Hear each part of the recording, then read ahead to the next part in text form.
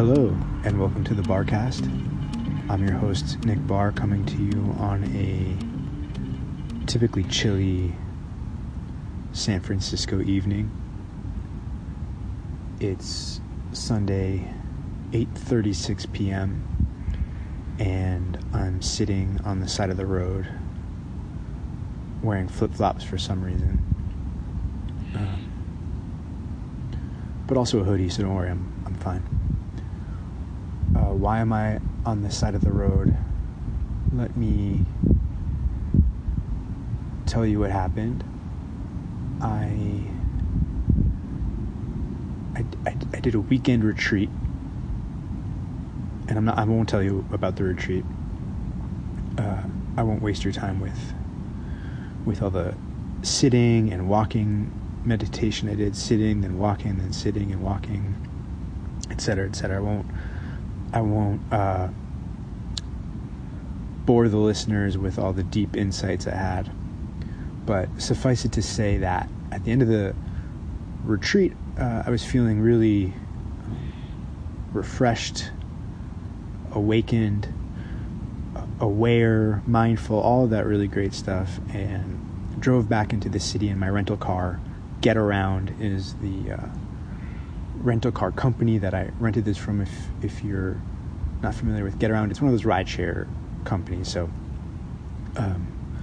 I borrowed someone else's car, but through an intermediary known as Get Around. And I took the opportunity to drive to Golden Gate Park, where I went to the De Young Museum for the first time. It was really beautiful. I was staring at these masks and stuff from Papua New Guinea. They're incredible. Beautiful day. And at around 5 p.m., I'm ready to go home, return the car, get to the car, and I've lost the car key. It was just one key, and it was in my pocket, and now it's gone. And I retraced my steps, went back to the bench that I'd been sitting at for a while, journaling furiously about my experience. Wasn't there. Went back to the De Young, but it was closed. And now my phone is at 4%, and I'm panicking a little bit, and I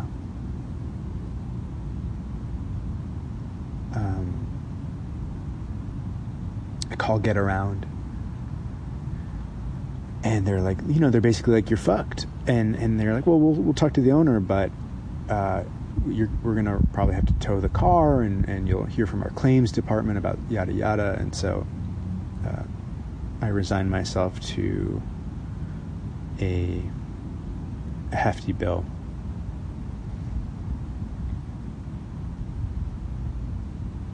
I'd been in touch with the owner a little bit, but he was out of town or something like that, and said, like, look, you work with Get Around. And so I was back home, just like super pissed off because how did I lose this key after all of this mindful awareness practice? How did I mindlessly, awarelessly just lose the car key? I wasn't shocked. I wasn't shocked that I lost it. People who know me well know that I lose things really, really regularly. I've always lost things ever since I was a little kid. I would lose my glasses and my hoodie, when the seasons change and you go outside for recess in your hoodie, but then you don't, you take it off and then you forget to put it back on. I would always lose my hoodie. I lost my lunch boxes, and I guess these things never got recovered. Now that I think about it, like, why didn't my mom just call the school? I'm sure they're like, oh yeah, we've got your kid's lunchbox. But I guess maybe the way like possessions work in school is it's sort of like, if someone picks up a free hoodie, that's just that's theirs now. I have the memory that this doesn't really sound like my mom, but I feel like she sort of attributed it all to having a growth spurt. Like when you're having a growth spurt, you sort of have these mindless lapses, and so maybe I'm having a spiritual growth spurt. Maybe that's why I lost the keys. That's a nice thought. Anyway, the owner told me I was fucked, and I was pissed off at myself, and also pissed that, not just that I lost the key, but that I pissed that I was pissed, and then I couldn't, I wasn't gonna meditate my way. I didn't try to meditate my way out of it, but I was just mad. It killed my buzz.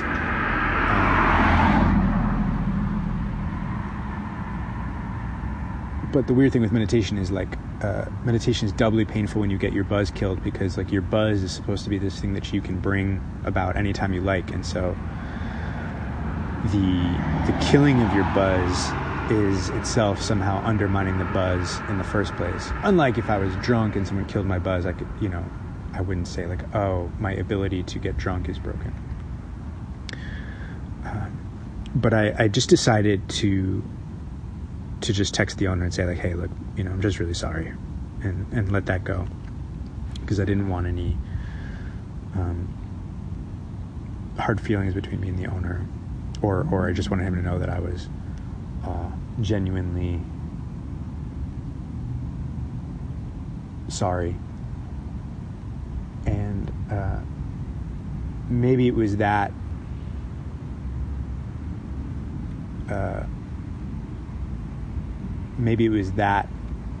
thing that caused him to call me later and say hey, look, actually, I can leave dinner early, I'm out of town, but blah blah blah, I can meet you at 9:00 at the car, tell them to cancel the tow truck, and I don't trust you with the key, but we can, I have the spare key and we can drive home. And so that's why I'm here on Martin Luther King Jr. Boulevard, waiting for the owner of the car to come. And maybe this whole thing is going to work out.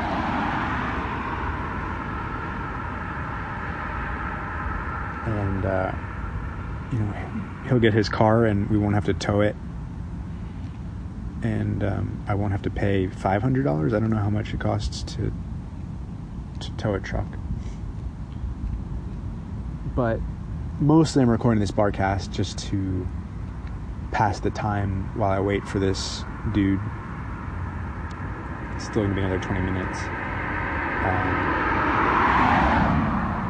But I guess I wondered, since I'm in sort of this meditator's mindset and I want to hang on to it for as much as I can, if there's I don't know, sometimes these experiences feel so epic. On the one hand, this story is pretty boring, and maybe I've already lost you. Cool, you rented a car, lost the key, now you're going to meet up with the guy whose key it is. But in my mind, this is some hero's journey, and I want to see if I can't elevate it to that quality. So what happened? Our hero, Nick, things started really good for him. So maybe he was a prince in this kingdom in a faraway land, and everything was just really beautiful, and he was, well, I don't want to go too far away from the key, but it was a borrowed thing, it was a gift, I was supposed to hang on to it. Let's say the king, my father, left for me a key to the secret treasure chest in the throne room. But he said,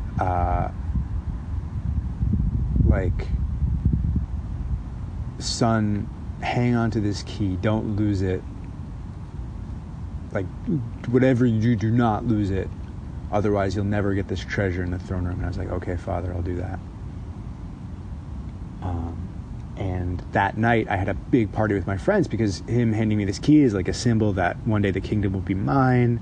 His father handed him down the key, etc., etc. So this was a big deal. threw a big party.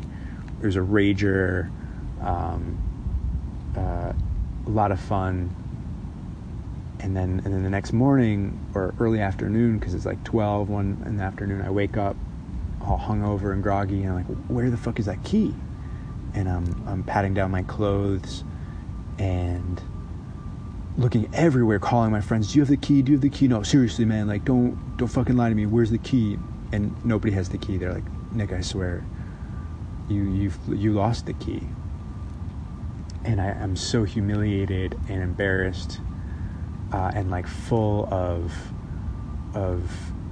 those feelings of shame and guilt and anger. And my father comes and he's like, how's it going? I heard you had a great party. You still got that key, right? And I'm like, Father, I lost the key. And he's like, what? Are you kidding me? And I was like, yeah, but like I was drunk and maybe someone took it. Like, I don't know, man. Don't you have another? I know you've got another key. Like, just, can I get another key? And he's like, you'll never know what's inside that treasure chest. I'm disappointed in you. And so I go back to my room where all the clothes are on the floor, and I'm like still looking through them again, even though I've looked through them 100 times. And I'm really mad. I lost the kingdom. My father's disappointed in me, but like she shouldn't be disappointed in me. All this anger, and figuring out what I should do. But you know, in the last minute, I just realized there was one thing that, or was it I or the prince? There's one thing the prince realized. There's one thing the prince, needed to do, which was do the one thing he hadn't done for his father, which is just to give like a heartfelt apology. So I go back. Prince Nick went back to his father, King William, and said, "Look, Father, I didn't say this before, but please let me say it now. You entrusted me with the key, and I lost it. I'm sorry."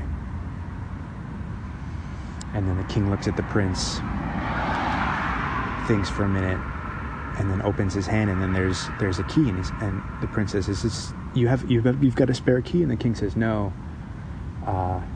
This is the key that I gave you. You were so drunk, but I came last night, and in your stupor while you were with the courtesans, I reached into your robe and I took the key because I wanted to teach you a lesson."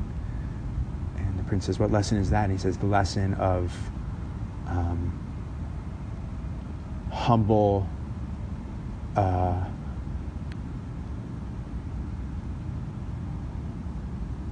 humble forgiveness seeking. I wanted you to learn the gift of asking for forgiveness." And at that point, the prince was enlightened, and he opened the throne room treasure chest, and nothing was inside. And he said to his father, "Nothing is inside." He said, That's the gift. The whole gift this whole time was learning how to ask for forgiveness." And then the prince was like, "Oh, cool. Thanks, Dad."